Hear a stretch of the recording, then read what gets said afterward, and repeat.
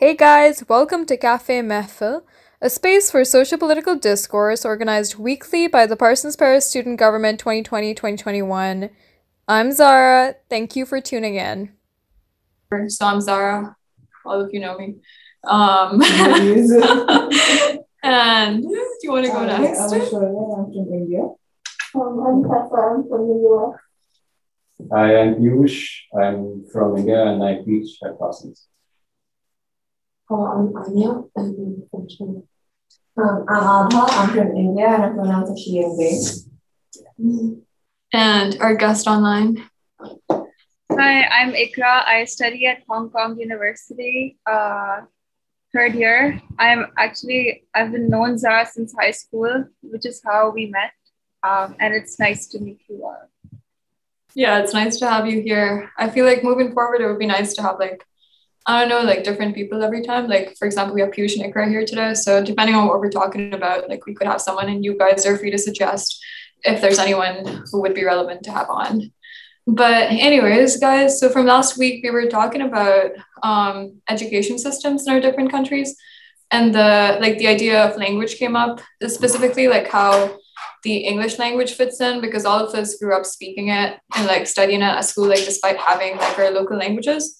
So I thought it'd be cool to talk about this democracy of the language almost, because I feel with the current climate, no one really owns this language, and it's kind of become a universal sort of thing that everyone can use. And even for countries like mine, for example, it's the official language, despite the fact that I would say 70% of our population, they don't speak it, if I'm right.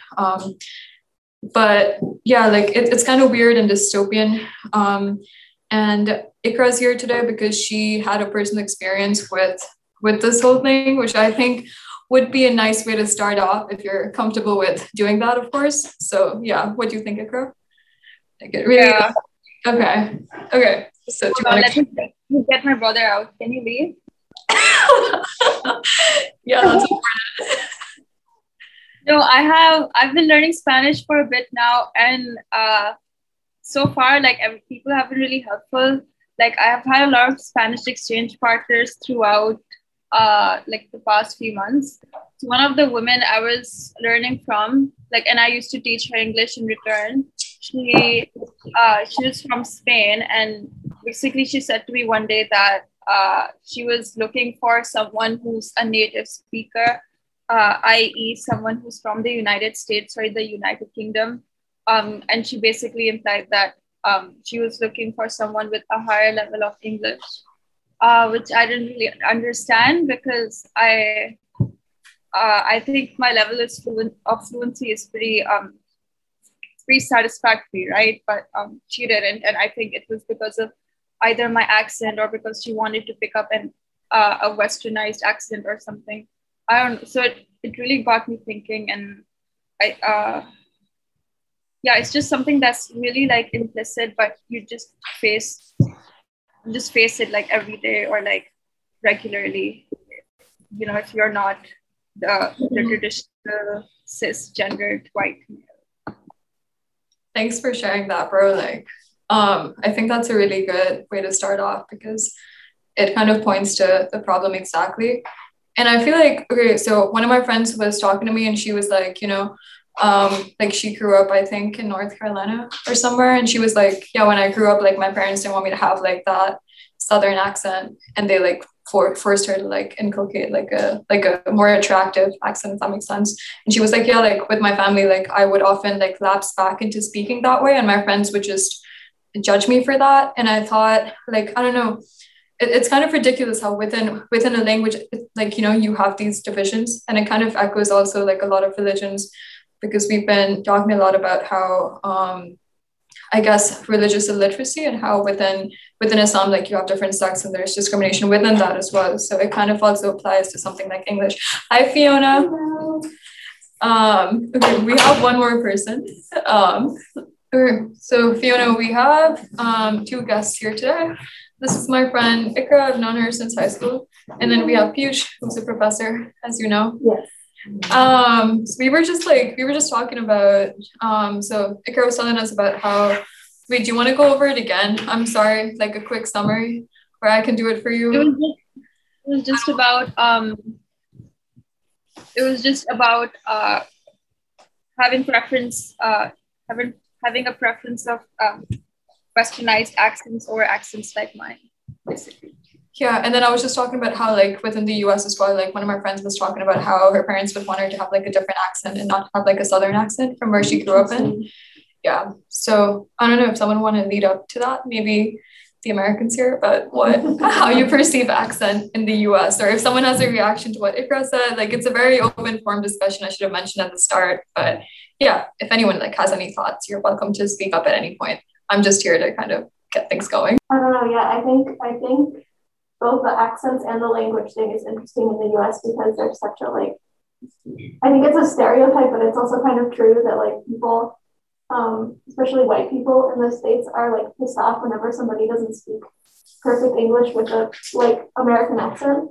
And that's super unfortunate. And I think especially on the West Coast, where there's a lot of Hispanic speakers, if you have any Hispanic accent at all, or even if you look Hispanic, like it doesn't matter if you have an accent. There's like a whole bunch of weirdness that gets directed at you, and you know, whether or not your vocabulary is good or you speak eloquently, it's the presence of an accent that just like brings you shit in your daily life.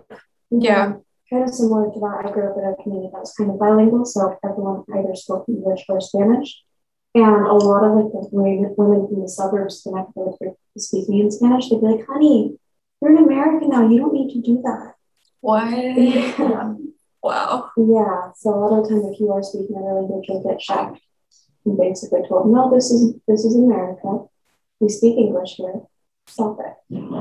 Okay, that's kind of shocking. Like I wasn't aware of that. Yeah. And also that it's like more prevalent like on the West Coast. I'm also wondering like if it has anything, like you said, Tessa, like the way you look. Like would people notice your accent more if you look more foreign? And also like what does it mean to look foreign or have an accent? You know what I mean? Like who decides who's accentless and who has one? Like Ikra said, like, you know, like this woman preferred people from the UK or the US like for their accent, but who sets the standard of what the accent is? Because if you think about it, the US accent is also like it should be an accent because it came from colonization. If you consider like the root of the English language to be in the UK, I don't know, like that's just what I was thinking about. Yeah, I don't know. It's interesting because there's such a diversity of accents across the country. Like there's places that sound super English or even Irish, and there's like the South, which even the South has a lot of different accents. And I feel like the West Coast at this point has like the idea of like the basis, like normal accent. I don't know. Would you agree with that? Yeah, I think even within the US, there's a lot of connotations to what accent you have. Like if you live in the South, you might be thought to be a redneck or like an idiot, and stuff like that. So. Oh, that's interesting. Like, so your intellect comes in there as well, and your political beliefs from what. Yeah. Same with New York accents. Like if you have like a really thick Italian New York accent, then certain connotations come with that as well. Okay. Yeah, it's kind of like an identity marker almost at this point. Like, and it like even more so like when you consider the internationality of the language, I guess. Okay. Yeah, and as for looking a certain way, I don't think that matters really because I have friends who were born and raised in Hong Kong, not really looking westernized at all, you know, like, you know, Asian people, but they have an American accent and they're treated differently. Like people pay more attention to them when they're speaking. And it's just so obvious. So I don't think it has a face to it as much as like the accent. Also, when you talk about like being treated differently, do you mean like professionally, like in terms of what kind of jobs you would get or at school? Yeah, professionally too. Like I think some professors implicitly do that. Okay. Yeah, we have a professor here, so maybe he can comment on that bit. No, just I'm taking note of all these aspects of, you know, how our accents participate in the image that is created of us with the preconceived notions that we have about our culture. And yeah, it's fantastic how the relationship of the English language with accents, whether it is the American accent or the British accent, it has a lot to do with the quest of integration that immigrants have. And yeah, I mean, right now I'm just taking notes. I thought of like some of the instances when I have noticed my accent or I have dwelt upon it. And yeah, it's a learning experience. As an immigrant, it's a learning experience to know how your accent evolves. In France, I have this ridiculous comfort of having my English accent go unnoticed. Because people, they speak in French. Yeah. Yep. And it's very funny because when I speak in French, because I picked it up here and I picked it up when I was about your age, which is a great age to learn any language. I speak French, as well, I would say a Parisian person. And people have always told me that that's so surprising. You don't have an accent. Yeah, one of my friends commented on that, like when we had class together, actually, they were like, yeah, Piyush speaks French and he doesn't have an accent. And I was like, well, I mean, I don't speak French, so I can't tell. That's very interesting because what does it mean to not have an accent? Exactly, yeah. Right? I mean, in English, you always have an accent. Yeah. You have an American accent, you have a British accent. I mean, you always have an accent. You never say that, you don't have an accent. So it goes a lot to say about the perception of linguistic diversity in France, in the French language. And just so you guys know, a new bill banning accent-based discrimination has been passed or put on table in France in October 2020. There is a term for accent-based discrimination in French. It's called glottophobie. So glottophobia. Okay. And it was initially, so it was approved with 98 votes against 3, and it sparked a debate on the lower house of French Parliament. And it basically makes linguistic discrimination a criminal offense along with sexism, racism, and other forms. And it had a lot to do with the discrimination some French people have faced on the basis of their own regional accents. Oh, I see. Okay. Because the French non-accent, as they said, tapa, that song, you don't have an accent, is so predominant that in reality, even French speakers from some regions like the South face professional discrimination. So there is a legal structure to this now in France, at least pertaining to French.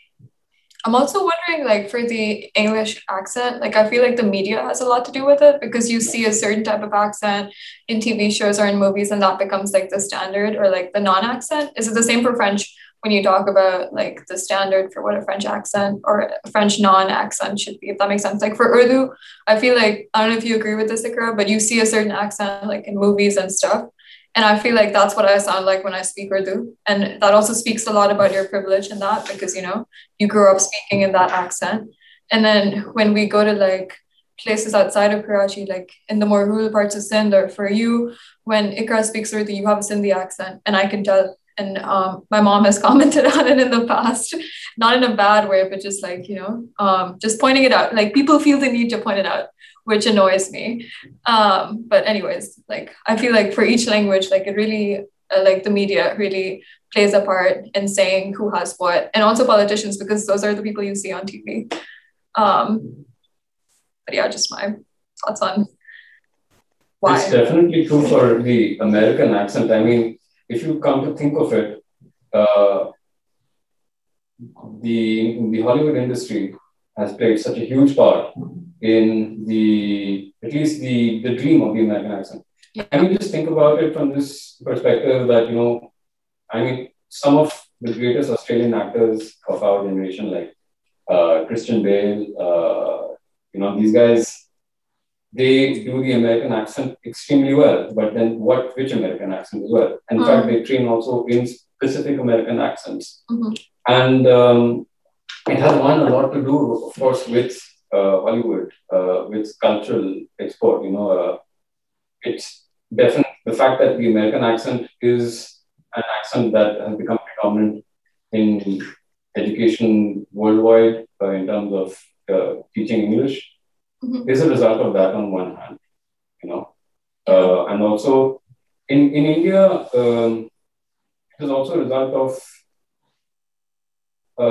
a small part of our industrial history, which is the service industry, call centers. So you see, when the software boom happened in the year 2000, when the dot-com boom happened, and services for software were being exported to India and to South Asia, Southeast Asia. Basically, the idea was to have support centers, call centers, responding to queries about, I don't know, my software is not working, my car is not working. And you have someone speaking in a perfect American accent, responding to you and telling you what to do. And that has actually a huge part also in India, at least, with how the American accent became democratized in education. So there's a cultural aspect to it, and there's also an economic aspect to it, I guess. Yeah, for education, that was going to be my next question. I was wondering if all of you guys, not from the US, Anya, Piyush, Abha, and Ishwarya, and also Ikra, if you guys could comment on, at schools, what sort of accent would you be taught in? Because this is something we were talking about last week, even with private schools and with public schools, you have different levels, right? Yeah. So if you're extremely privileged, you go to a school where maybe the teachers speak in a different accent. So you can also tell who's coming from what school because of the way they speak. And for us, for me and Ikra, the school that we grew up in, you could tell if someone had been there for longer because their accent was more different because they'd been brought up from a young age, with that accent. And you could tell if someone came in later on, right? So yeah, I'm just wondering if it's different for when you were growing up in China or when you were growing up in India. Yeah, so that's actually pretty interesting because I was born in America. So when I was really young, I heard people speaking an American accent, but I moved back when I was 2, so I don't remember much. But till 10th grade, I was in a school called, in the board called CBSE. So everyone around me was most people around me were Indian, born in India, brought up in India. And I had a very thick Indian accent as well. And when I moved schools, I went to an international school for 11th and 12th. I did the IB. So everyone around me was born in America, brought up in America, and moved to India at some point. And I noticed my accent changing, being around them. And being around my, friends who were born in India, brought up in India, my accent changed. And after coming here, a lot of my friends are, from America as well, or from the UK and stuff like that. So I actually noticed my accent changing when I'm around different people. And that sort of shocked me because it changed immediately back when I speak to my parents in Marathi or in English. It's just this intense shift, and it sort of makes me question my own identity at some point. And you talked about the French accent as well. So basically, I've learned French for 8 years, and I learned it in school in India. So I've been taught by Indian teachers. So I can talk to an Indian, a person with an Indian accent who speaks French really, really well, but I can't talk to a Parisian in French.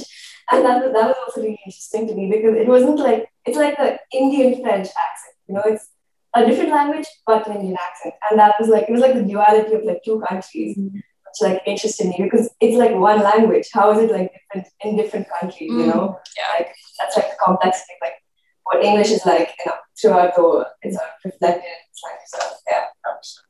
Yeah. Yeah, I want to add something to the French thing. I was talking to someone in French and they were just they assumed I was from the US. And I was why? Because they were when you speak French, it sounds like you also speak English. And then I was what? That makes a lot of sense. But yeah, Ishwarya, do you want to compare your... just one. I think in our last session, we were talking about these different syllabus. So I think she kind of touched upon that. And I mentioned the IB syllabus, so she studied. So that's when I kind of spoke about the accent, where it comes in. And I feel that there is some sort of privilege and a status symbol that is attached to this accent. Yeah, so that's interesting, a status. Exactly. So that is why you see, for example, I went to CBSE school. So you do not see this accent coming in there. Okay. But in an IB, you see that coming in, and everybody around you, all the students, and they are from a very, let's say, extremely privileged background. All of them are not just privileged, extremely privileged background. So they start speaking in this accent. They've been like taught from a very young age, like how you said in your high school. Yeah. So yeah, I feel that this status symbol being attached to it, that's how people look at it, and that's how I see people kind of trying to imitate that accent, even if they're not familiar with it. Okay. So that actually, funnily enough, kind of drove me away from it, because I saw like a lot of people trying to imitate, and when they moved abroad, even though that's not how they speak, just for the sake of it, just to show that they have this element of privilege, they kind of start imitating it. So yeah, I think in my case, that kind of kept me away from it. Okay. Yeah. Yeah, I mean, the syllabus thing is interesting. Like, how many different syllabi? We have state, CBSE, ICSE, and IB. Okay. And do you think, like... Okay. So that's...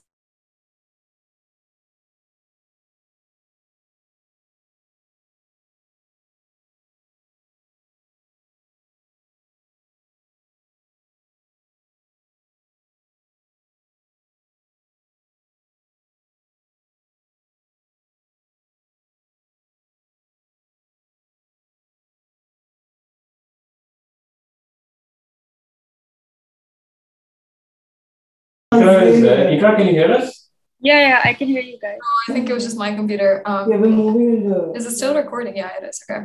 Anyways, yeah. So you were saying you could recognize people from... Okay. Anya, I'm wondering about China. Like, how does it fit into all of this? I want to ask you, like, does Pakistan... do you have English as an official language? I believe yes, but I'm gonna just confirm for you. But yeah, I think it is an official language, because I remember all our documents, official documents, are in English. Yeah, she's right. I have my CNIC on me right now if you want to see. So if that's the case, then I'm the only one here who has a country that does not have English as an official language. So it's not an official language for India. Hindi is the official language.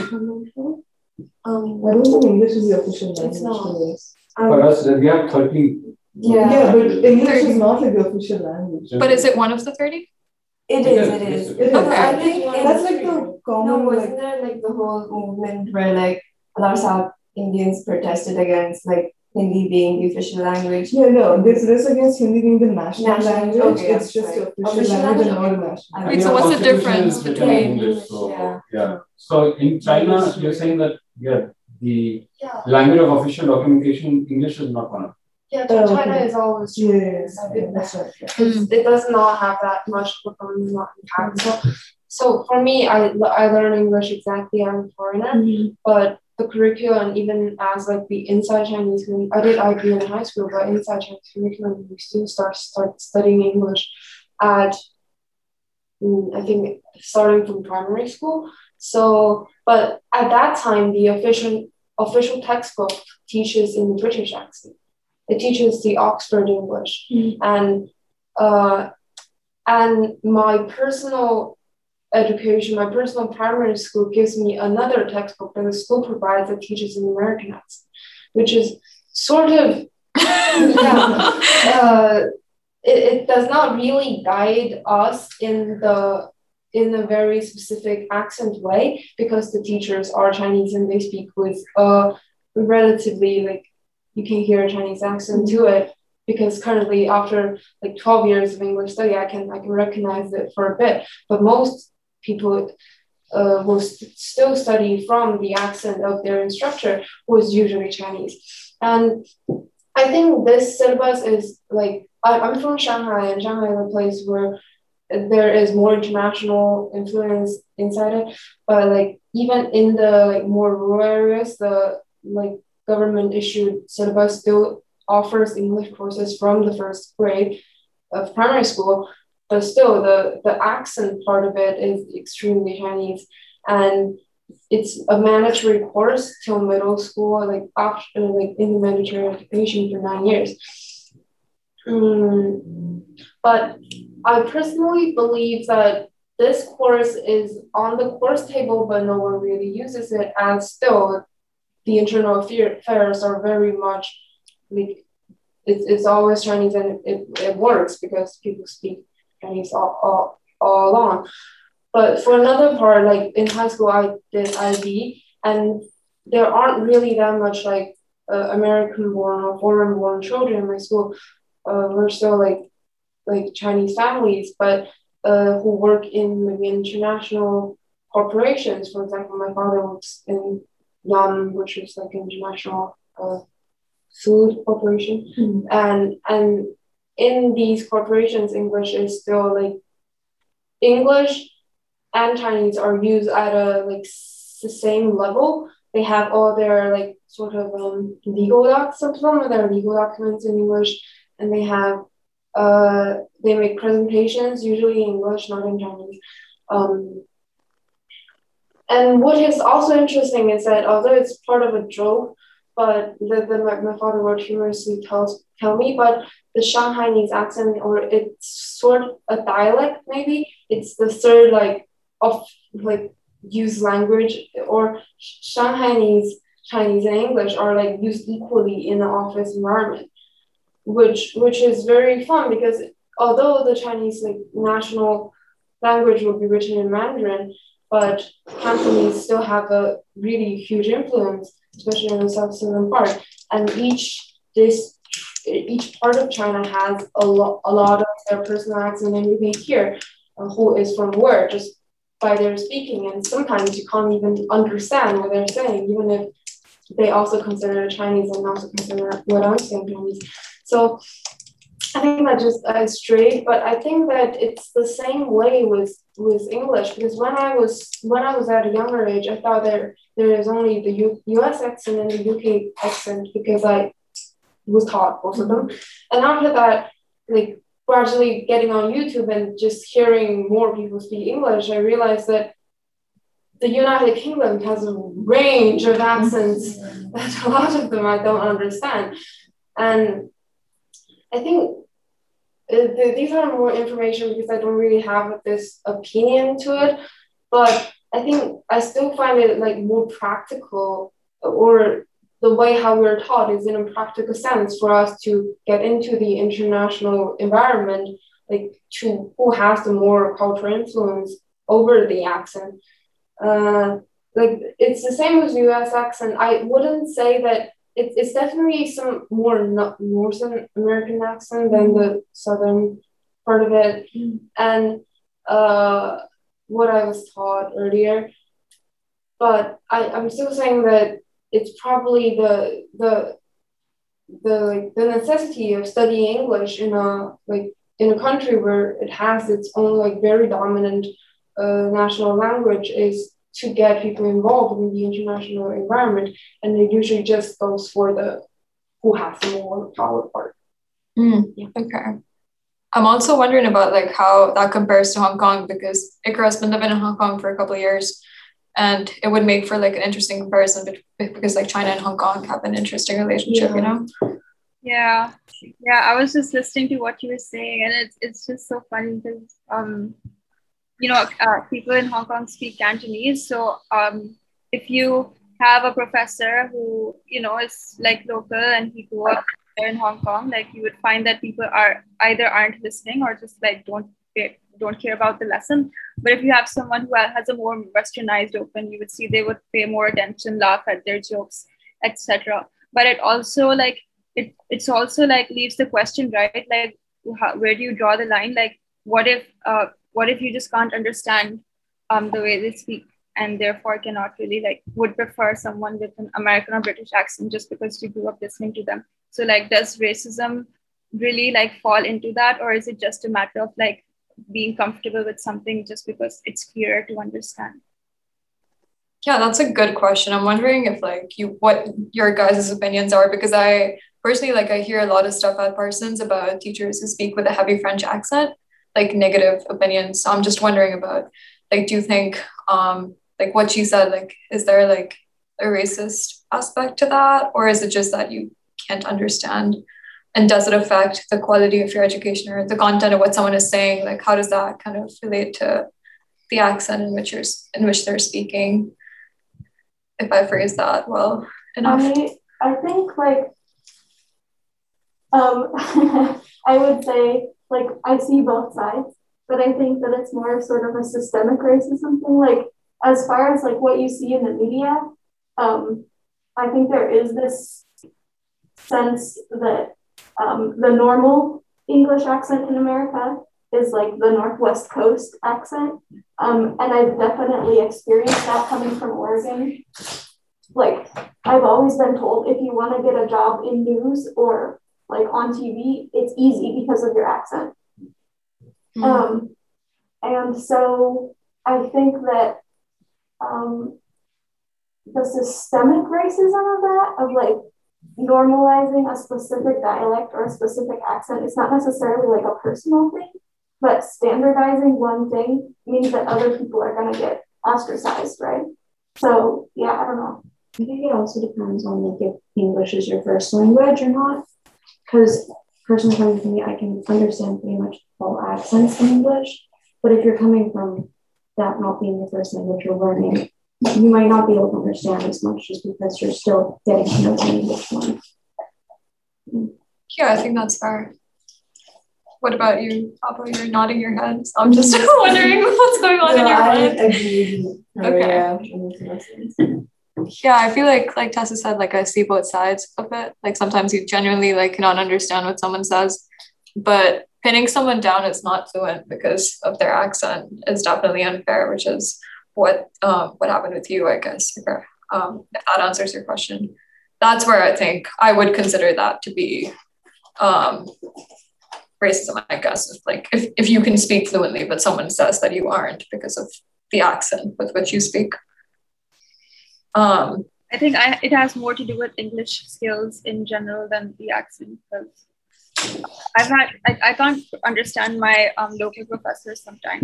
It's just because of like the pronunciation aspect of it. Yeah, I guess that's fair. Like when I think of pronunciations, like I don't know, like because there's so many, like I mean, pretty much like almost because I mean. I guess it goes back to like the democracy of the language, you know, like if every single country in the world is supposed to speak it, then there's no right way to pronounce a word. Like it's the same as with a name, I guess, you know. I'm just thinking of some people I know that are fine with their names being said in any way they want because they're like, there's no correct way to pronounce a name. And I think it's slowly like, that's what I see with English, because I see like, I have friends who would apologize if they mispronounced a word, but then I'm like why do that? It just reminds me of, wait, a better example would be Singlish. I don't know if you guys have heard of it, but it's like Singaporean English. So they pronounce words like very differently from the classical way to pronounce words, but then they're like, it's not English, like it's English, like they kind of own it in a way, which I find interesting because I haven't seen that in many places. Yeah, I'm not sure. Yeah, but Ikra, I think you know about it, right? About this Singlish thing. So they pronounce it differently and they're really unapologetic about it because they're like, you know, like it's our language, it's everyone's language now. Yeah. And I think like part of the reason why people discriminate like on your English accent is because you haven't accepted yet that it does belong to everyone at this point. And the problem is that your ancestors made sure that everyone would need to speak it at a point. So it kind of just like goes back to that. And it's a bit funny in that. Because you mentioned Singlish, it just made me think that there is also this sort of word that's humor in Chinese. It says Chinglish, means Chinese English, which has a strong Chinese accent to it. And for example, in Shanghai, the Shanghainese language, Shanghai is a place which has a history that's mostly determined by colonial like influence. And there are many words in the Shanghainese dialect that are like officially English. For example, coffee is a cafe, like stuff like that.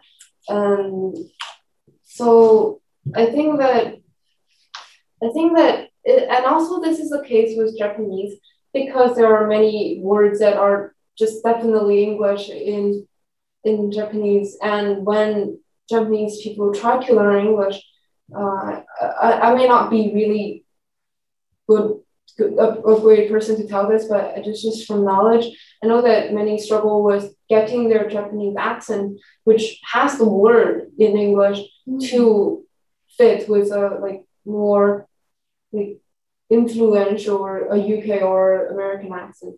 So I think that this part of it, just like English as a language has influenced other languages in this way, but when it's correcting to an accent and there is a level of discrimination or practicality in having one accent, it's just making it more. I would also, it kind of makes me think of that thing, that the French thing that I have, heard, that you don't have an accent. Well, yes, it's because I picked it up with my ears for survival, but it's also because I don't have a colonial history linked to your language, per se. That, you're right, the colonial history has a huge part to play in how accents become, a part of our identities. I mean, in a certain way, for those of us who are on the pathway of immigration and integration, our accents are like, they are like the remnants of our culture. They're like they contain the history of our culture. And, let's say that, for instance, one of us, any of us decides to settle in France and we're, living here, and then, we found someone in our lives who's also living here. Maybe in great probability, someone who, was born here. And then, we have children, and then our children, of course, will speak French with a French accent, right? So that history, that the history of our immigration will somehow be lost in that translation, right? It's interesting. I kind of feel like, now think about it this way, like colonial history has had such a huge part to play in how, for instance, you've got Portuguese and you've got Brazilian Portuguese. They are two different languages, right? In the same way, Spanish and Argentine Spanish, we treat them as like, literally as different languages, right? Yeah. So in a certain way, it kind of makes me wonder whether accents could be treated like dialects unto themselves, where each accent could have its own legitimacy as almost a language in itself. Yeah, I think that's interesting because that's exactly what Singlish does, right? Because it doesn't claim to be English. It says, we speak it like this and it's our own language, kind of.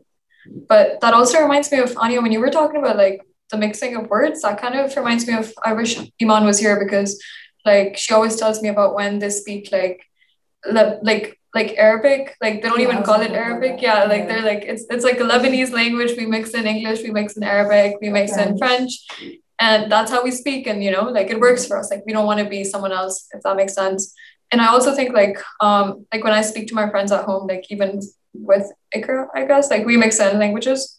And it's just really normal at this point to do that. And I'm wondering like if in the US you see that with Spanish as well. Yeah, I would say they kind of, especially if you grow up speaking both, they kind of get intertwined. It's like Spanglish is what they call it. Oh. Where it's basically, if there's certain words that are shorter to say in a certain language, they'll switch to that, or just ones they prefer. Yeah, I think it depends, like, particularly with Spanish and English, like, what community you grow up in and what area you grow up in and like, who you're around. Because some places, there's a lot more pressure to speak English with an American accent and completely English.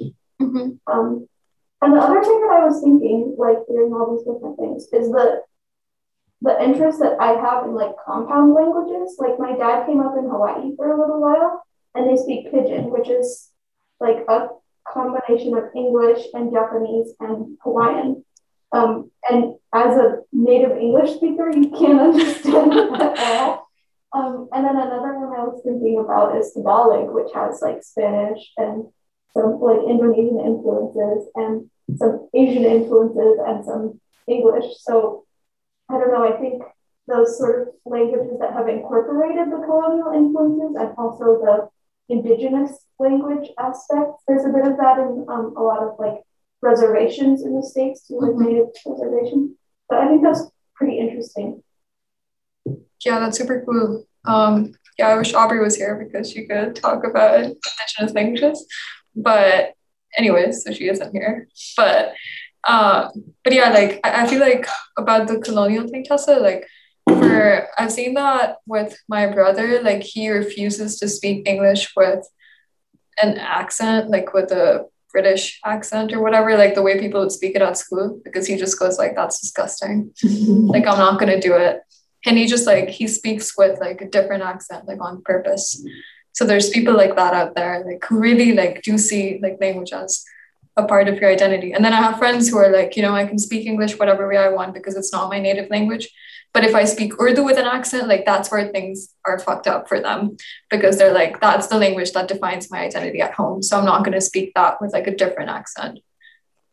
But yeah, I'm wondering about Anya, like with Chinese and with Mandarin and English, like could you comment on like accents within your native language and like how people perceive those in relationship with English, I guess? Yeah. So I don't really find that much of identity in languages. Actually, I think they evolve a lot. And for me personally, I have to confess that my Shanghainese is not very good. I can understand it, but I constantly get commented as being Yang Jingbang, which I know it's weird to hear. It means you're not like very native. You're not really the best Chinese speaker. But even so, in Shanghai, there's a lot of discrimination. There has been this sort of stereotype on Chinese people as being judging. The more like authentic people speak in the tone that's completely not understandable by the people who have like moved into Shanghai in maybe the 70s as its economy starts to boom.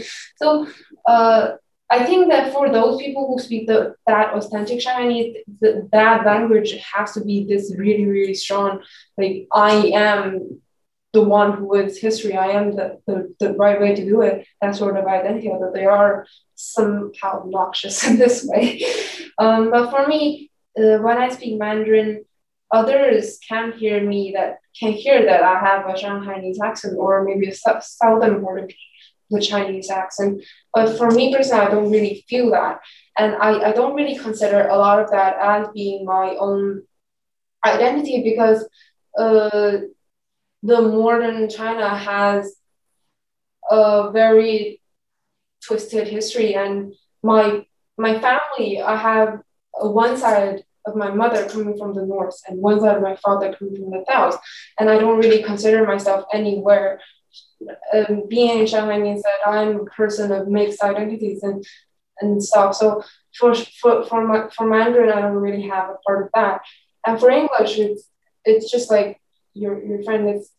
It's a second language for me, and I learn it, and I use it in college. I use it to communicate in an international sense, but I still don't feel that. For example, I think what I pronounce now is a little bit US, but when British people are talking around me, my voice just gradually transits into being plain R's and just being British, and I get influenced a lot. So I don't find a lot of identity in that, but I do believe that a lot of people have this part of their own history and their own pride and their accent. And I think it makes sense, but still it can be a bit like just for the sake of everyone, like understanding you, I think it can be good to tighten that up a bit. Yeah, I think that's fair.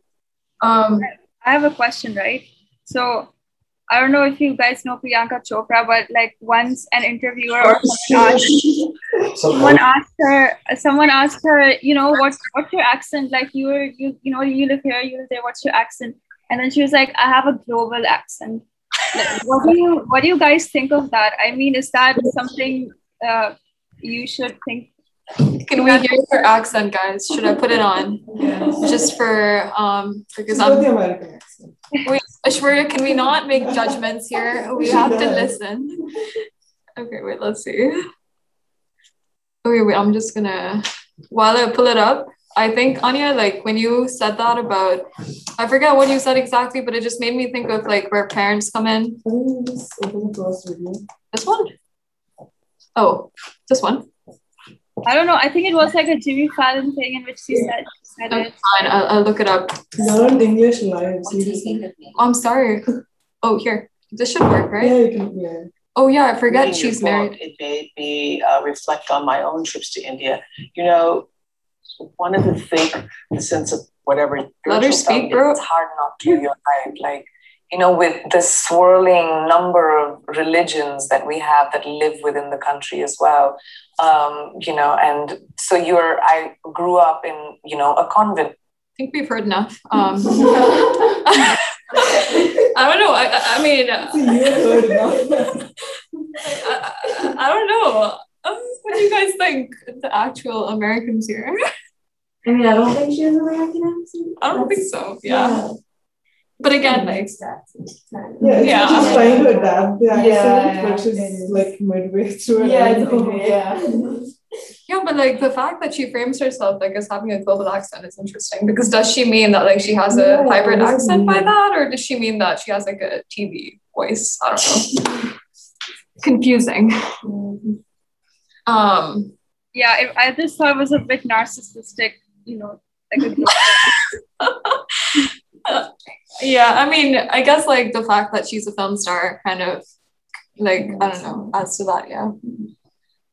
Okay, but I'm gonna say like about the family thing, Anya, like that's interesting because when my mom, okay, so I feel like for what the friend that I mentioned earlier, the one whose parents wanted her to have a different voice, and also maybe for you, Tessa, because you said that people comment on how you speak different, and I don't know about you, Fiona, but I'm assuming it's true to like some extent. Like, do your family members have like a different?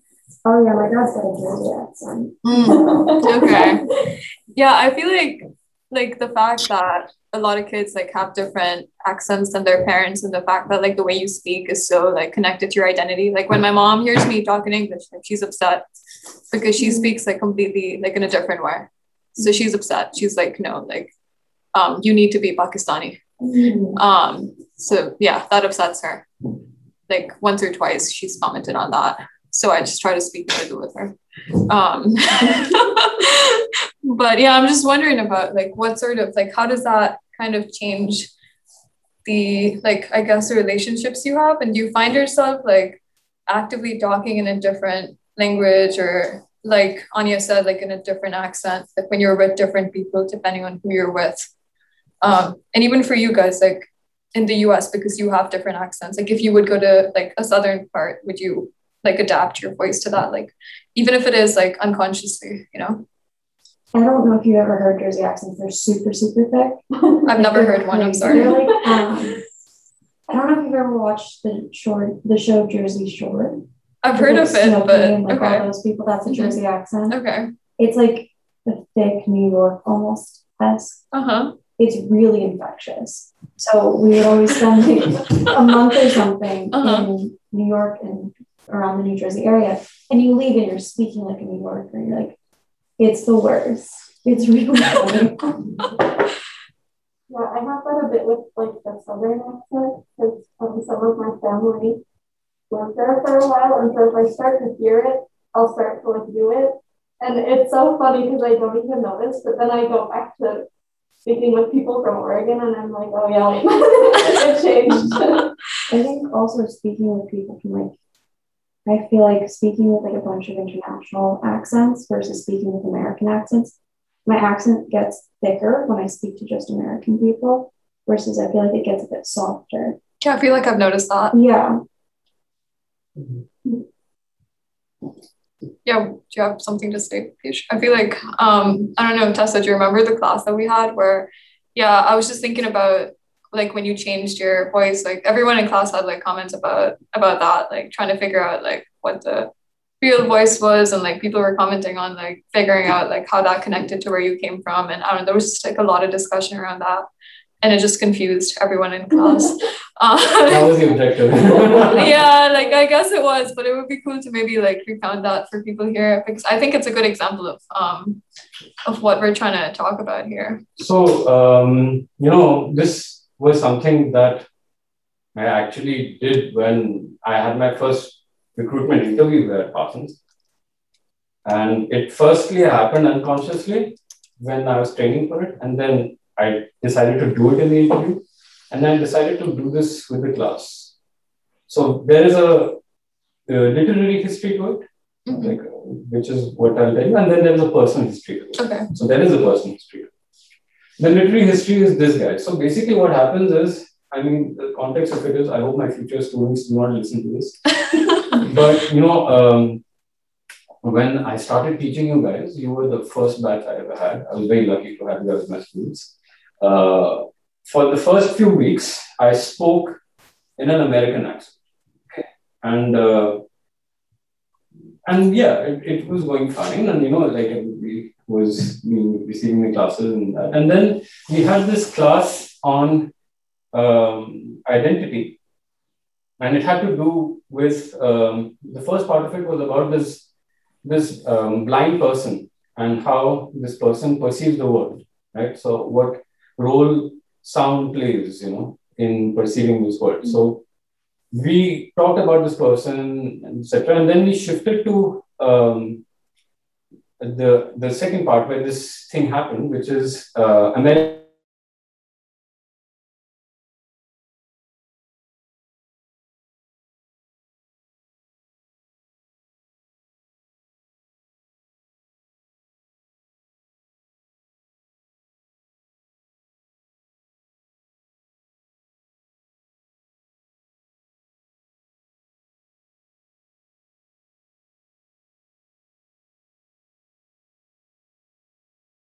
Asks her, you know, where she's from, etc. And she, you know, says she's from Nigeria and all. And then he says, wow, you have perfect English, you have no accent, you know.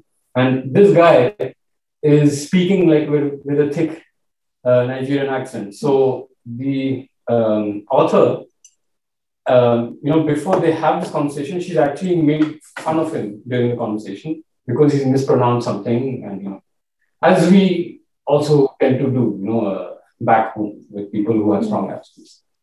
And so there is a moment of conscience that sparks in her mind. And she realizes, you know, what linguistic burden she's carrying and how she's managed to cross it and this person hasn't. And so in the second scene, she is going to buy a ticket, like a train ticket or something. And she thinks about this accent. She called it the Mr. Agbo accent, which is like the name of her English teacher who would, you know, speak to her in this really perfect received pronunciation English. And it was the English she would always use and, you know, to kind of have that feeling of being legitimate. But she breaks that accent when she's buying that ticket. And it becomes the moment where she kind of reconciles with her identity. You know, her African identity. And while I was giving this whole class, so while I was recounting this passage, the moment when she breaks her accent, I broke my accent without warning anybody. So, and then like, I think someone, I don't know, it would be very interesting to know the reactions you guys had to that. Yeah. But yeah, that is the academic part. And then there's the personal part. I mean, in reaction to like what I remember, like one person was brave enough to say, I think someone said it, right? Yeah, someone said that, Piyush, like, why are you talking like different now? Yeah, it was Sia, yeah. It was really funny. And we were just really confused. And we didn't confront Piyush until like after lunch break, I think. We were just talking about break, like right after and everything. Yeah. Like, yeah. I mean, I wasn't even in the class and I heard about that for about a month. Because me, Emma, and Nicola, like all of us lived together back then. So we would just tell Fiona about how messed up it was. Yeah, interesting. Yeah. But I really like the word linguistic burden. I think that says, yeah, right. Like, it just got stuck in my head. But this reminds me of when, so my grandmother is Iraqi and she still speaks Arabic. And we went to, I forgot what city we went to, but we went to Iraq. This was like 5 or 6 years ago. And she'd never like, I mean, she has no reason to speak it at home except for if she's, I don't know, on the phone with her friends or something. So we went back and she spoke to like a shopkeeper in Arabic, and she speaks it the same way because it hasn't been influenced by anything, because there isn't anyone speaking Pakistani Arabic because it doesn't exist. But she went back and she spoke the language, and the guy was like, when I saw you, like you look like an outsider because the rest of us don't speak Arabic.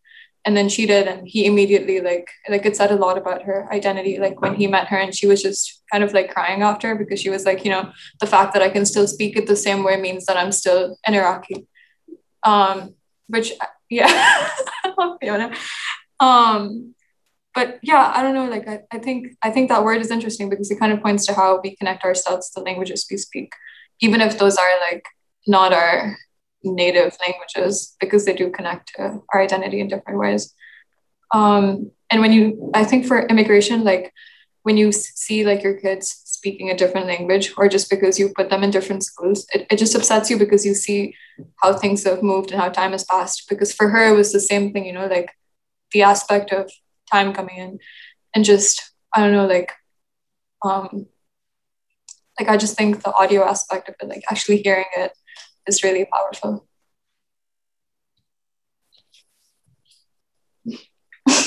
Yeah, absolutely. There's definitely a certain, like you said, like a certain history of our own, not just our own immigration, but also that of our parents involved. One thing that I find really interesting is, how, like listening to all these conversations, how our attitudes to accents have changed so radically over this past decade, I would say. Yeah. And this includes me. I mean, for me, the change happened, I think, when I was 8 years old, when I switched from the American accent to the Indian accent. But,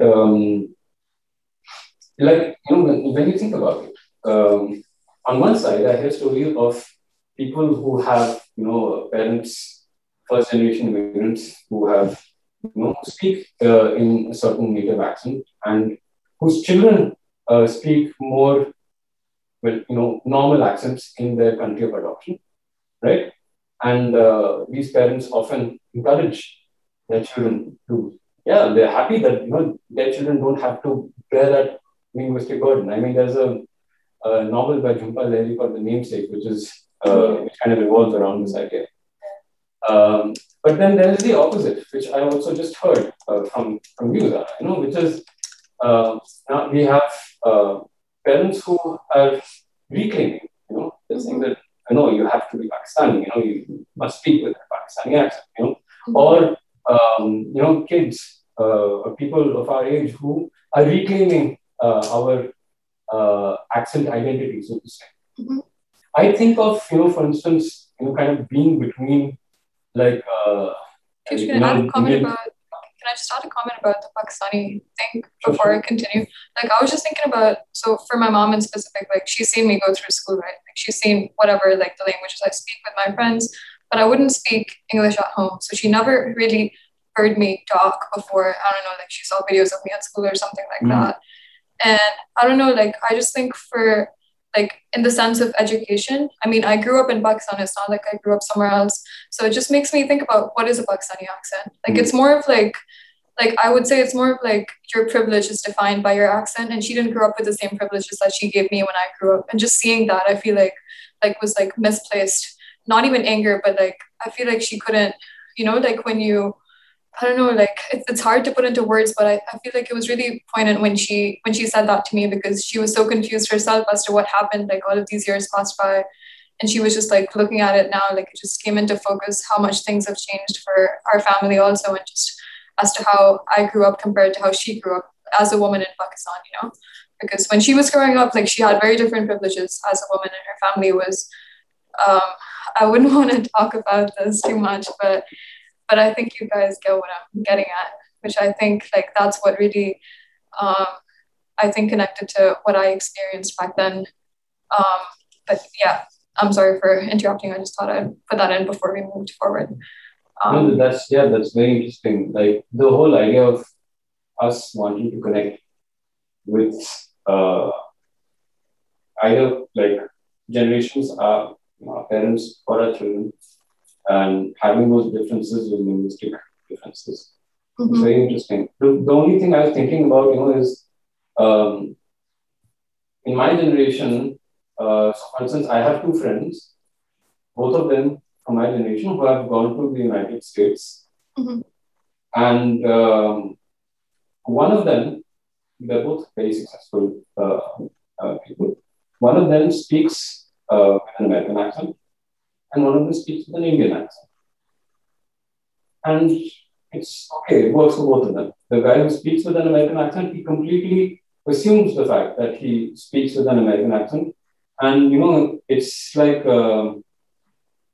it works, for him to climb the corporate ladder, right? If he's going to be heading an organization one day and representing, a community of Americans in the professional world, he chooses to keep that accent and represent that identity, be part of that American identity, like this sublime American identity. And then there's the other guy who keeps his accent. So, but the question is, like, on a professional level, does that prevent him from being representative today in an organization? Like, would we accept, for instance, having I don't know, an American president with a pronounced English accent? Wait, as in, like, does that make him representative of Indians because he speaks with an American accent when he talks in English? Is that like what I'm getting from that? The question I'm asking is, like, so I understand that actually both of these are legitimate. Yeah. Right? Whether you have an Indian accent or you have an American accent, today I know people who have done both, and they function perfectly well in society.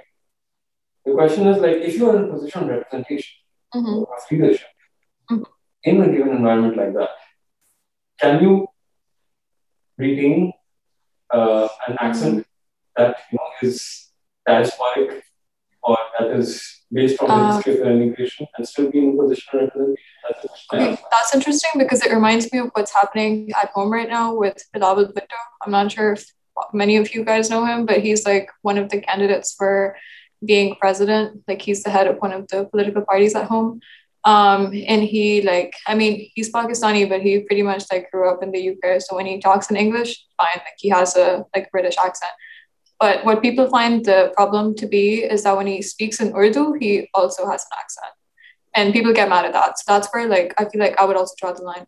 If you're like, I think it depends on where you're representing someone. Like, if you're talking about at Pakistan, if you have like a president and he speaks in English, like you said, and he like has like not a local accent or like a different one, people find that okay. But if you speak in like the language of what's like kind of attached to like the earth, because you say mother language, right? And by that you mean like the language of that ground, is where a lot of people I know, and like for this specific example, like when he speaks in Urdu, like he has like a foreign accent, and that's where people are like, no, he cannot represent us because he has a foreign accent.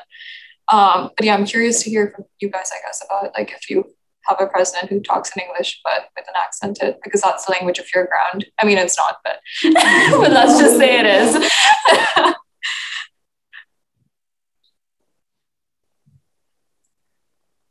I mean, I don't think at the current time it would have even be possible just because of everything that's happening in the US. I mean, if you look back at Obama, the amount he had to fight through just like prove that he was an actual American citizen, if they had an accent, I don't think they'd even be able to be elected. What about a Native American accent?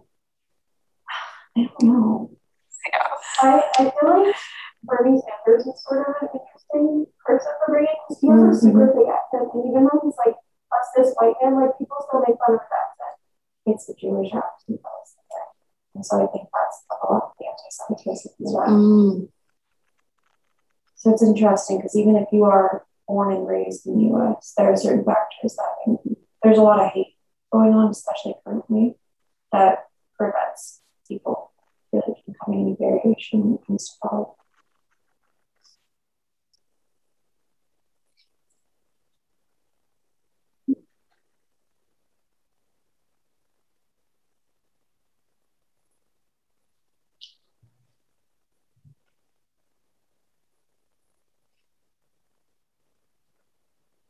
way, this is sort of branching off, but I was talking to one of my friends the other day who's trilingual, and she was talking about the fact that she feels like she expresses herself in different languages, like with different themes. So like she'll talk emotionally in Vietnamese and she'll talk academically in English. So I'm wondering for people who have like multiple languages, do you express yourself using a certain language to express a certain theme? Like maybe that has an effect, like what language was in school and what language was at home, but I think that's sort of an interesting thing. Because I speak a little bit Chinese because I watch too much anime.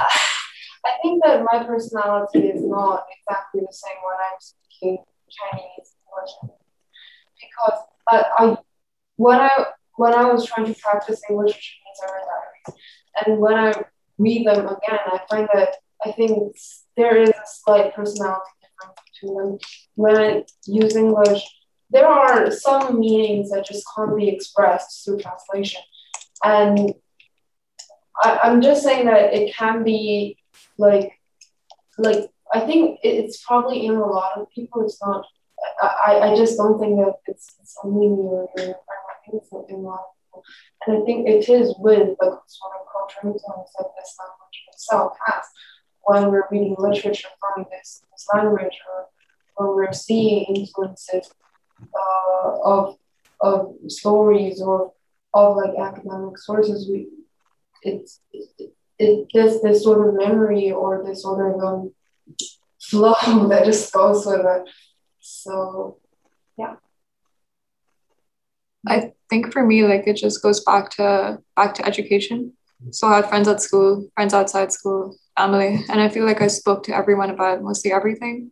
So for me in specific, I would say that I can, for the languages that I do speak fluently, I can express myself in almost every form. But for Urdu, I would say it's hard for me to express myself academically because we never had it to that extent at school. But for English, it covers everything, which is sad. But to add to that, my dad speaks Sindhi as well. So for him, I've seen that when he's like talking business, he's more comfortable in Sindhi because all of his like the business associates, like most of them talk in Sindhi. So he's more comfortable in that. And Ikra's nodding her head because she also speaks Sindhi with her family. Yeah, it has like an emotional side for me. So yeah, and for example, the person who teaches me Spanish, she has a more academic look on English because she's learning it through books and stuff. It's also interesting because I was thinking that, you know, Zara, we had a British education, our headmaster was British, all of that. But then why is the American accent revered in our high school?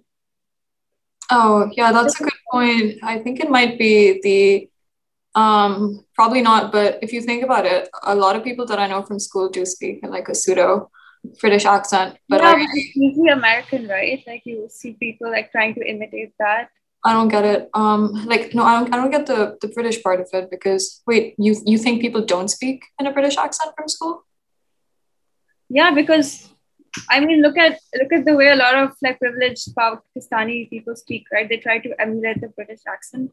Oh yeah, yeah, for sure. American accent, sorry, not the British, the American one. Is it because the British one is hard to do? Because the British a lot of people would say that it's the OG accent, the British one. Wait, I disagree. I think they try to imitate the British accent, which I despise. Wait, I'm gonna play a voice note from a friend. Here, bad example, but I think it's more British. Like I don't see the American influence there. I don't know. What do you guys think? I mean, like, we're really like analyzing people's voices here. I know it's hard. It's really hard, but I don't know. I just see like that British influence there. I really don't see it as American. Fiona, what do you think? Like, really? Yeah. No. Yeah, I think it's just because you said it's British. Like, I yeah. Look out for it, but is it like the blue dress? Yeah. Okay. I don't know, but like I honestly like I've always thought that like people try to sound like they're from Britain because they're hungover from the colonial era, but okay, I don't know. I'm really confused now. I experienced the opposite in our community because for us, I think it's easier to like imitate an American accent than a British one. So I've seen like people do like try the American one more than the British one from what I've seen. Okay, I don't know. Like I've always just I've thought the opposite like my whole life. But I don't know. Yeah, I really have nothing more to say to that because I'm confused myself now. I'm not sure if I'm the only one who's feeling this, but I think from a person who is like really relatively foreign to English, I feel like most of the times when I'm hearing people speak English in their own like very strong accent, which is like not like prototype such as a standard US or standard UK. It just seems like it's own and it's unique. And I find it like sort of difficult to link it back to something. Or if I'm going to do that, I'm gonna maybe link like an Indian English accent to like actual Hindu, if that's similar, or if my imagination is somewhat like reasonable. So I think that it's just in this worldly environment, English accents are less considered to be English than its own language in this sense. If that makes sense. No, I think it makes complete sense. But I'm also wondering, like, for you, Anya, like in China, like, is there, I don't know how to phrase this question, but for me, like, this is really hard to express, but okay, so I have a class this semester where I'm supposed to write poetry. So I wanted to write in Urdu, and I have like, so one of my friend's moms, I mean, not friend, my cousin's mom. Yeah.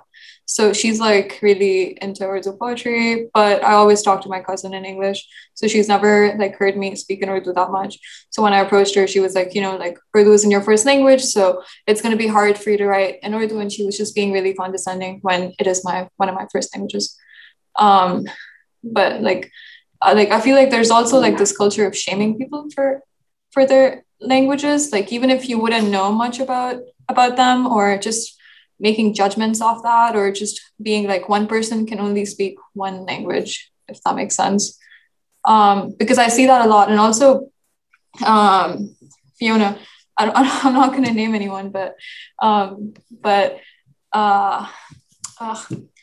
yeah, like some of my close friends, they were just like being weird about like me speaking English. They would just be like, you know, I don't even see you as brown. And I was like, what? Like, how does that even connect? Like, you have brown people in the US. Do you go up to them and be like, you aren't brown because you speak English? But I don't know, there's just this weird culture of like wanting to limit people to, I don't know if it comes from like a negative place necessarily, or if it just comes from because you're used to people speaking one language where you come from. I think it's also a lot of internalized racism. Yeah. Because I think, especially with Americans and like the way that they hear English, the more articulate you are, the less of whatever you are they assume you to be, the more integrated they feel you are. So I feel like that's probably partially it. Yeah.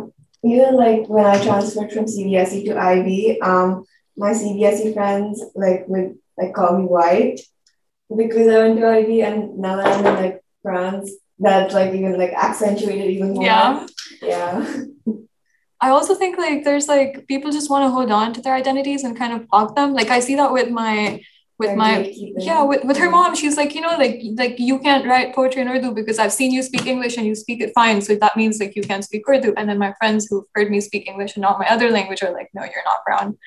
So like from both sides there's this weird like, you know, like you have to belong to one place and you have to like stay in your box, which is really weird. And I'm still trying to unpack a lot of like these experiences around your identity and your language. And it's just like it would be less insidious if you realize that they're just shocked, right? Because how are Indians and Asians portrayed in American media? You have like characters with the really thick accent with the bindi and all of that. Clothes and stuff. It's also, I think it's part of stereotyping the cultures. And I think I have a classmate of mine recently, we were watching a Hindi song. Okay. And it was a blatant comment saying, he doesn't look Indian. And then my immediate response was, what is looking Indian mean? That was my immediate response. Yeah. Like some of my friends and I were watching like Barbie movies as throwback. And in one of them, there's like a talking parrot. And it's like basically the parrot just like says like silly comments, and the parrot is the only one with an Indian accent. Oh my god! It was like so messed up. What? Yeah, I remember that movie. I don't know what it's called, but I remember that. Dancing Princesses. I want to look that up. The Indian accent has like a history in media. I mean, there was a documentary done about it, which is probably not the best resource, but it's called The Problem with Apu. It's by Hari Kondabolu, who is a comedian of South Asian descent.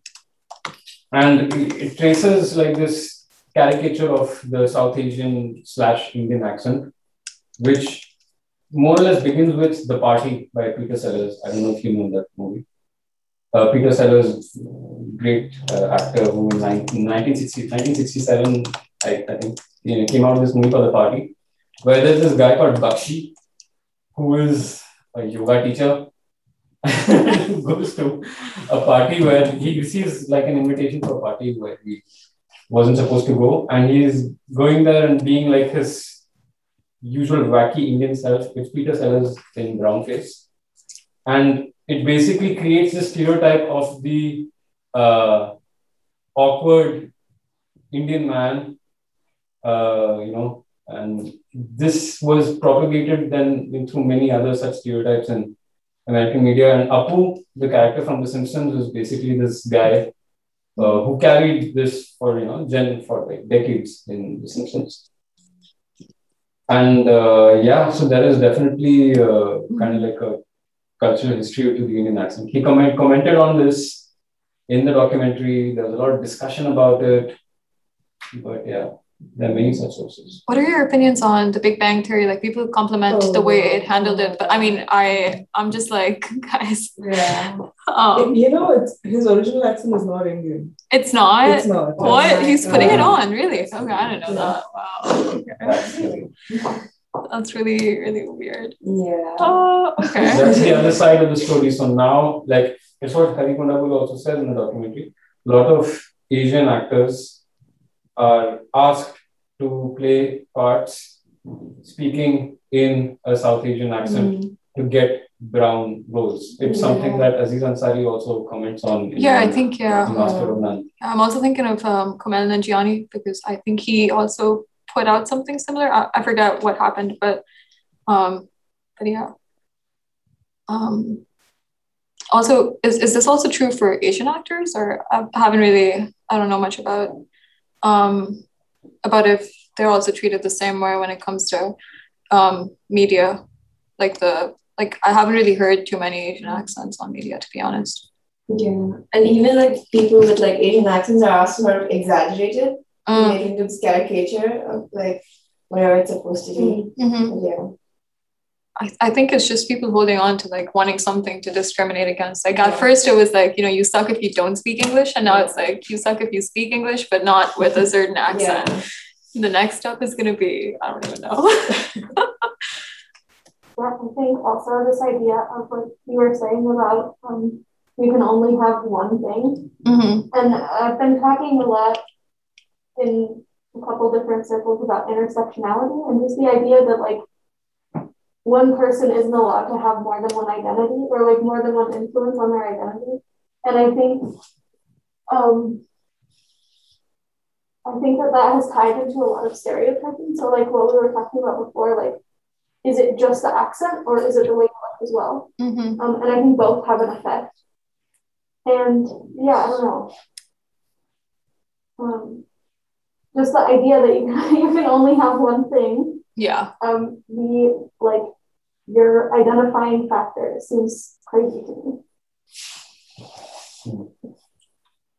Yeah, I have like a very small anecdote with respect to that. It's like a random incident of racism I had to face in England, in Bristol. So, I'm a musician, and in Bristol I was performing as a part of a band, and we were doing Mexican Christmas carols.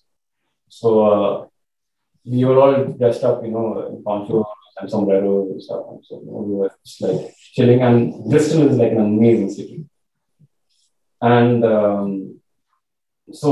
was just like this Indian guy in Mexican dress, chilling with some of my British friends in Bristol and having fun, And so it was evening time, and a bunch of these guys in in nightclub wear, men and women, they're going like literally 20, 30 meters away on the other side. And, all packed up and ready. And then this guy, he literally walks up to me, this big guy, comes up to me and he looks at me and says, "Oi, do you smell of curry?" Oh my God. And I was like, I froze. I was like, what? Like, do you smell of curry? That's a and good I was like, and he leaves saying something, "Because you look like it." And then he just leaves. And I don't like to break the humor of the thing. I told my friend, but how could he smell me from so far away?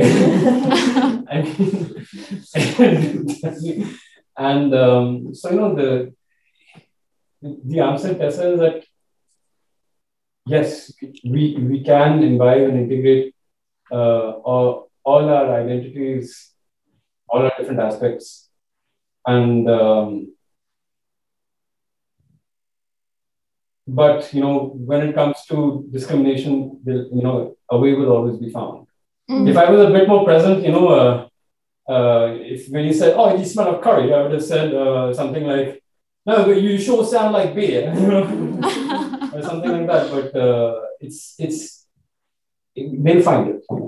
Yeah, I feel like it's just human culture at this point. It will always be there. In some form. There's a big problem in media too with presenting characters of color as that's their only identifying factor. So you don't get queer characters of color, you don't get characters who are dealing with immigration things or who are second generation immigrated people or things like that where they get to have multiple identifiers. It's always just the character of color or the queer character, so yeah, I think that ties back into our earlier conversation about media. Definitely. I also think, Tessa, it's closely connected to fear of wanting to be something other than yourself, what you're supposed to be. You're always scared of overstepping your boundaries because of experiences like those, also because you're scared something like that's going to happen to you, or because someone said something before. I was scared of texting my cousin's mom in the first place. I was like, she might say something mean to me or be like, "This isn't your place to do something like this." But I think there's definitely that also when it comes to being put into boxes. So I just thought of maybe it's a bit far, but we're talking about media and especially about accents, a very common thing in media with accents in comedy. And comedy has a lot of stereotypes doing accents from a place and portraying it in a stereotypical way. And I think it's because I'm trying to compare the English comedy with other forms, other languages, and for Chinese comedy, the somehow most successful Chinese comedians always come from the north and east part of China. There is no real discrimination against them, but it's just that it's naturally funny in a way. And it's also the same with Japanese.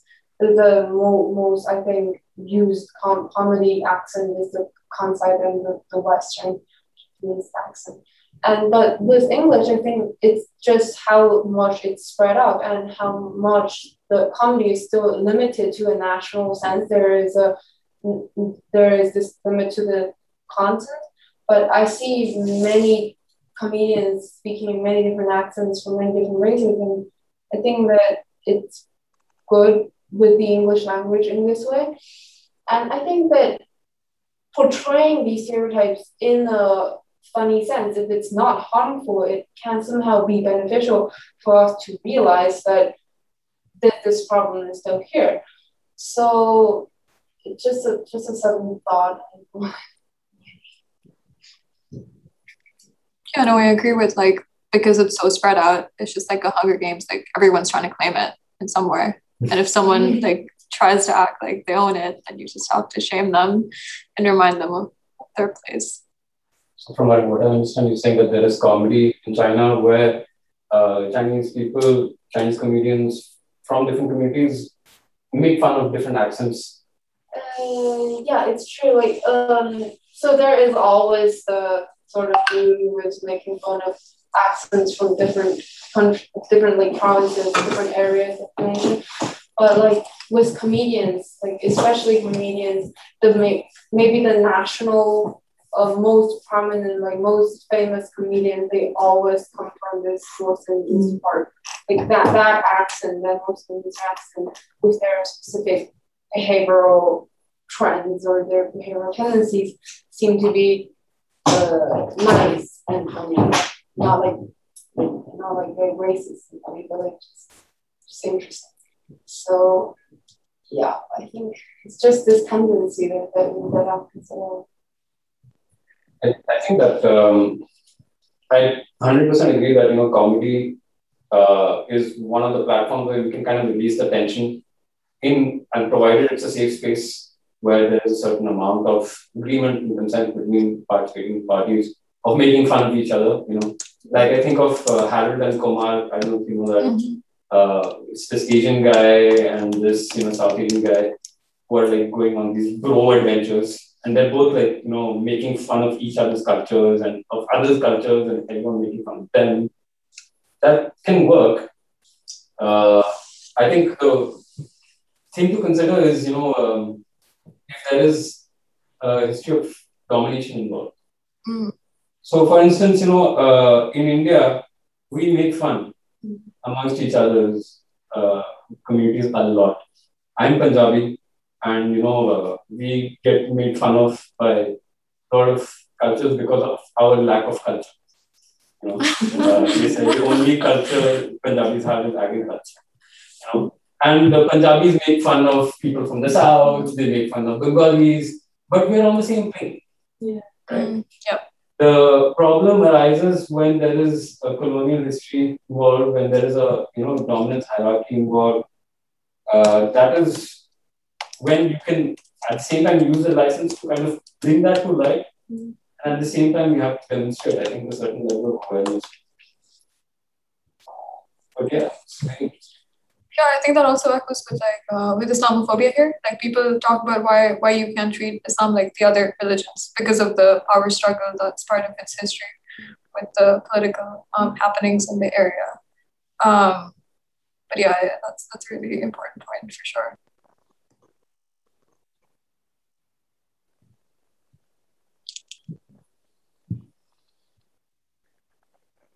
For the point that was mentioned about portraying, about relieving this through comedy, you have to be really skillful, right, in executing it without offending anyone. You have to do it in a very tactful manner if you want to raise this issue with comedy. Yeah, and at the same time, comedy, you kind of have to go for it. You have to hit people in the gut. You have to offend as well. Oh, yeah. So it's a balance. It's definitely a balance. Yeah, and also from who's doing the comedy. For a lot of people, if a white comedian made the same joke, it wouldn't be appropriate. But But yeah, I'm also thinking about like the appearance aspect of it again, because for some people, like privileges, especially I think in South Asia, like it's very closely related to what you look like. So if your skin color is lighter and you're making a joke about, you know what I mean? I forget the exact example, Ikra, but I mean, if you remember it, but it wouldn't be appropriate if someone darker made that joke because of the connotations of where they're coming from, if that makes sense. It's kind of like regional, but in a different way. But yeah, I don't think I expressed that well at all, but I tried.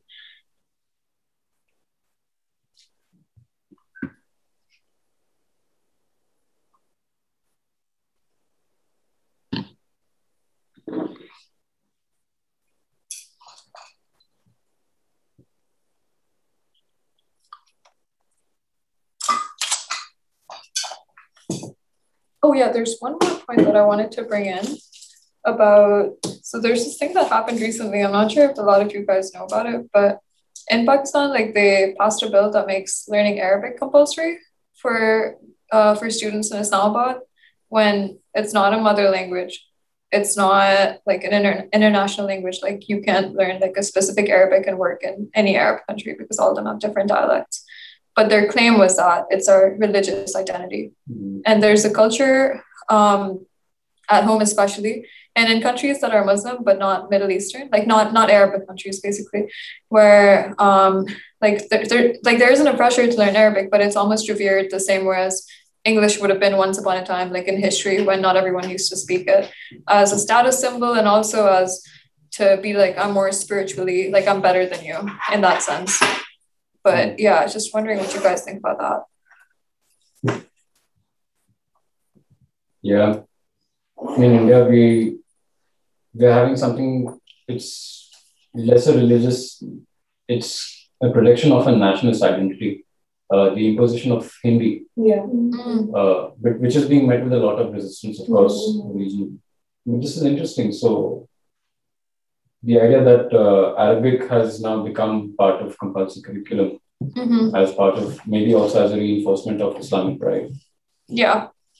It's funny, like even in like the Muslim community in India, words are like Ramzan is becoming Ramadan. There's a lot of switching happening, you know. Yeah. In the past few years. Yeah, I think it just goes back to like the whole thing about identity and, you know, like really wanting to hold on to pieces of it by linguistic manner, like a linguistic like power, I guess. But yeah, I also think of when like in immigrant circles, I've seen it a lot, but like you're for Muslims especially, like you keep not learning Arabic, but like you memorize the Quran or stuff like that. And it is a language, but it's not treated as a language. I feel like it's more of like I doubt for Christians, you guys have to learn the Bible or like learn Hebrew. But yeah, it's just the way like it's being treated differently. Which also goes back to the whole conversation about comedy and about how like you need to consider the history of where a certain thing is coming from in terms of power dynamics. I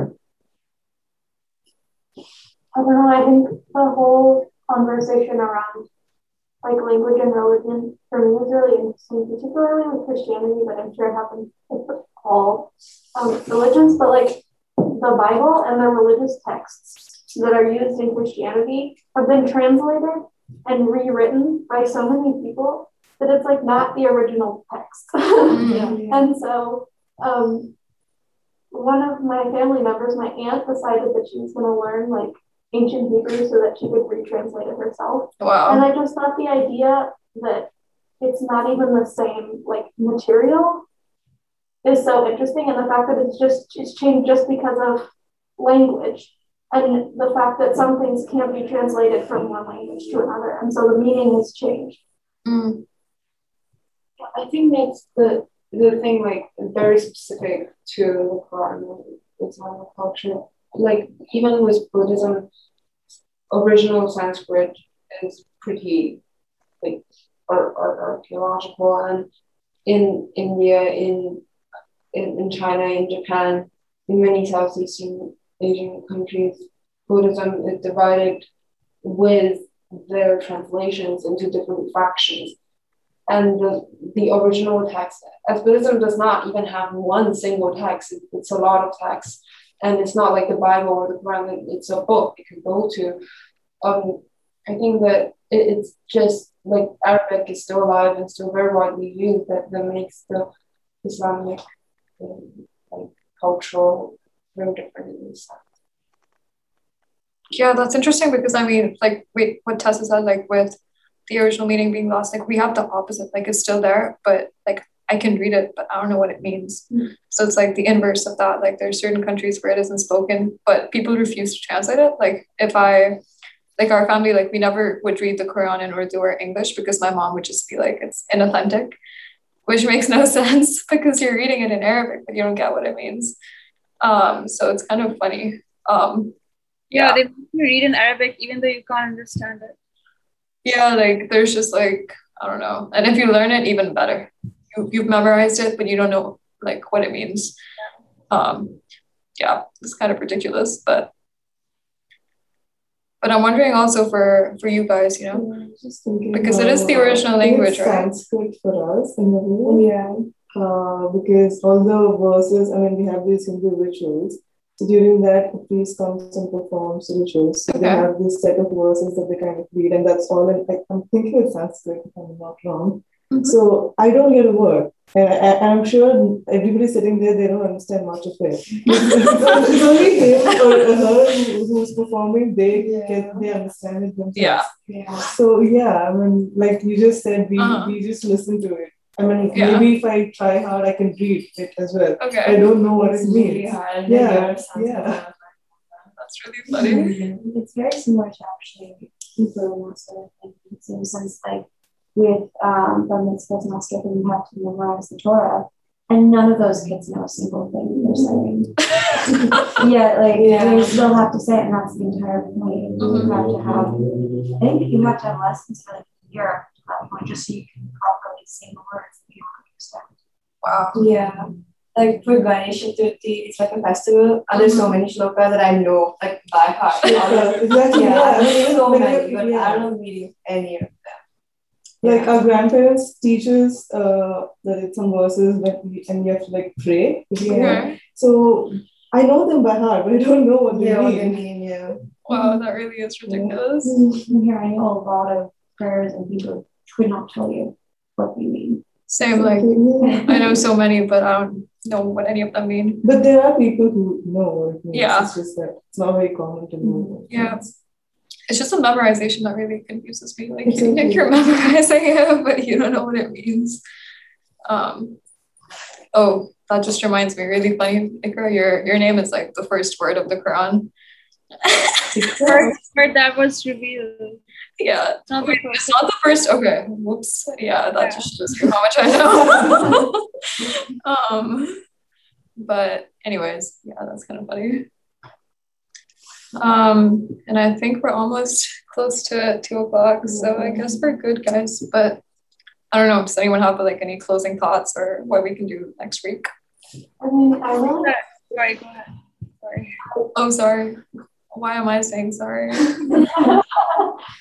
I'm really interested to talk about religion, but I know it's sensitive to some people, so I don't know.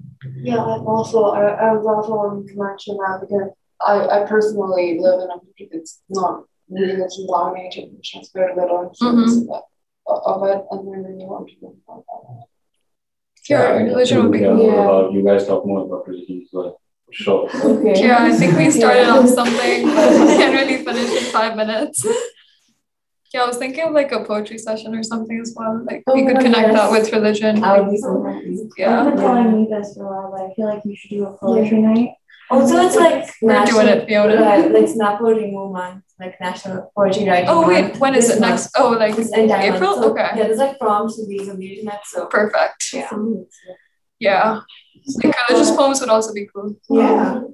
I can do like slam poetry too. Like.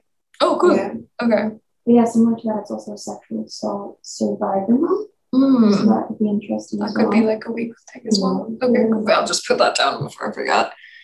And then yeah, like I mentioned, Fiona, I don't think you know, but Olivia said she could bring in like her brother's friends or something who do rap in Lebanon, so we could have a session about, I don't know, like it could connect to poetry, because I mean, yeah, that could be like a good one session. Okay. It's a good transition from this episode, right? Because it's about verbal communication. Yeah, good point there. Maybe poetry can be next week. Yeah, no, I think I would love to do a poetry session. It's really funny, especially like Pakistani poetry. Like they go on about love and then they go like, oh yeah, we're talking about God. Sure you are. But anyways, let's close this off, guys. Thank you so much for coming. Thank you. Thank you. Yeah. And thanks, Ikra, for coming in online and talking about. Yeah, I'm really glad you started off. Like, I think that was really. Stayed all the way. Yeah, I was like, if you want to leave. But anyways, I'm gonna say bye. Bye. Bye. Thank you. Nice to meet you. Yeah, we have to say bye. Oh yeah, you guys have to say bye.